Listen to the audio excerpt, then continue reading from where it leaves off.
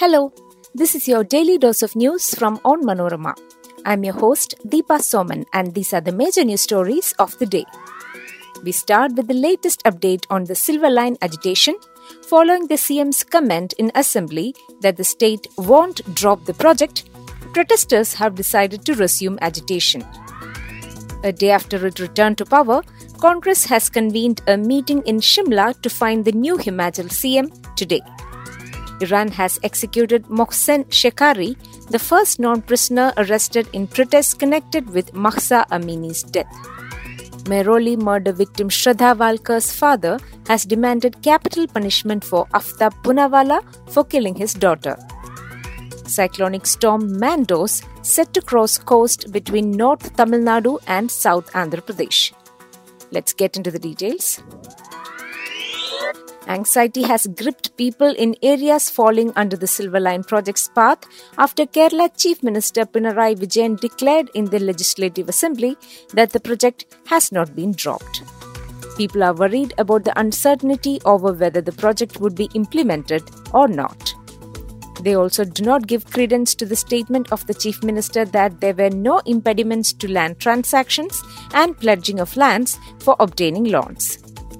The campaign that the project had been shelved after the officials connected with it were recalled until the centre's approval was received had led to a lot of confusion among the people. Meanwhile, the Kerala Virudha Janakiya Samiti, the People's Forum Against Kerala, is planning to resume its agitation. People residing in the proposed path of the project say they won't allow the implementation of Silver Line even if the project gets the centre's approval. The people in Chenganur believe that the assurance by the Chief Minister that obtaining loans and carrying out land transactions would not be affected was hollow. It was in Chenganur that an intense agitation against Silver Line took place even before the protests in Madapalli. It was against the protesters in the area that the then Minister Saji Cherian had hurled the accusation that they had links with extremists and they were receiving training for armed attacks.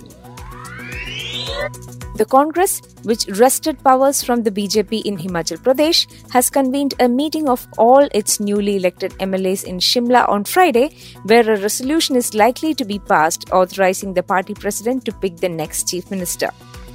The decision has not been arrived at during the time of our recording. State Party President Pratibha Singh is considered a key frontrunner for the Chief Minister's post, closely followed by former party chief Sukhwinder Singh Sukhu and outgoing CLP leader Mukesh Agnihotri.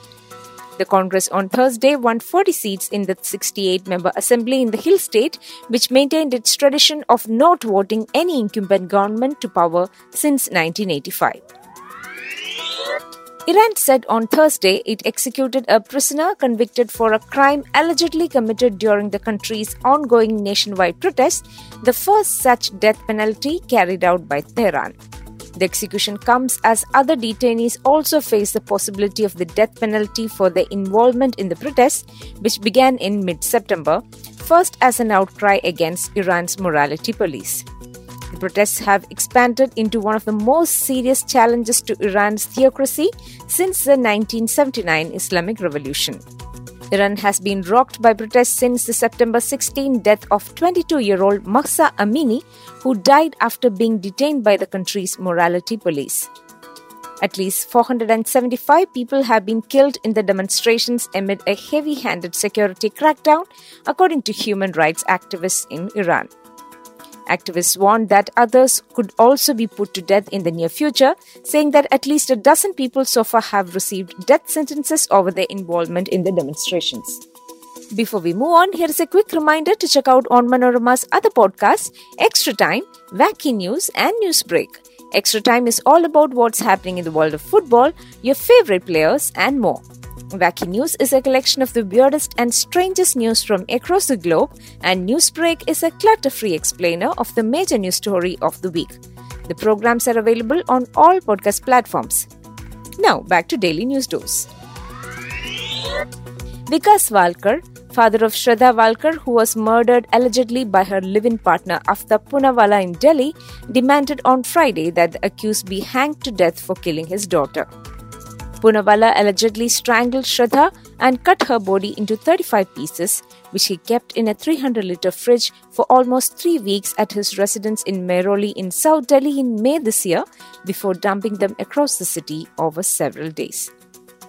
After Poonawalla should be given capital punishment of hanging for killing my daughter. There should be stern action against Poonawalla and whosoever was involved in the case, Valkar told reporters here after meeting Maharashtra Deputy Chief Minister Devendra Fadnavis. An inquiry should be conducted against the police officials of Vasai and Nalasopara and Tulinchi police for delayed investigation on Shraddha's complaint. Had they acted immediately, my daughter would have been alive now, he said. Severe cyclonic storm Mandos will cross the coast between North Tamil Nadu and South Andhra Pradesh tonight and early tomorrow, the regional weather office said on Friday. Parts of Tamil Nadu witnessed rains under the influence of the system in the Bay of Bengal, including here. A Twitter update from the India Meteorological Department said Mandos lay over 270 km east-southeast of Karaikal. It is expected to cross the coast near Mamallapuram, an IMD official said. It lays centered around 270 kilometers off Chennai. It will weaken into a cyclonic storm in the next few hours, the IMD official added. That brings us to the end of this episode. Follow Onmanorama.com for detailed updates on the latest news and be sure to come back tomorrow. As always, thanks for listening to Daily News Dose.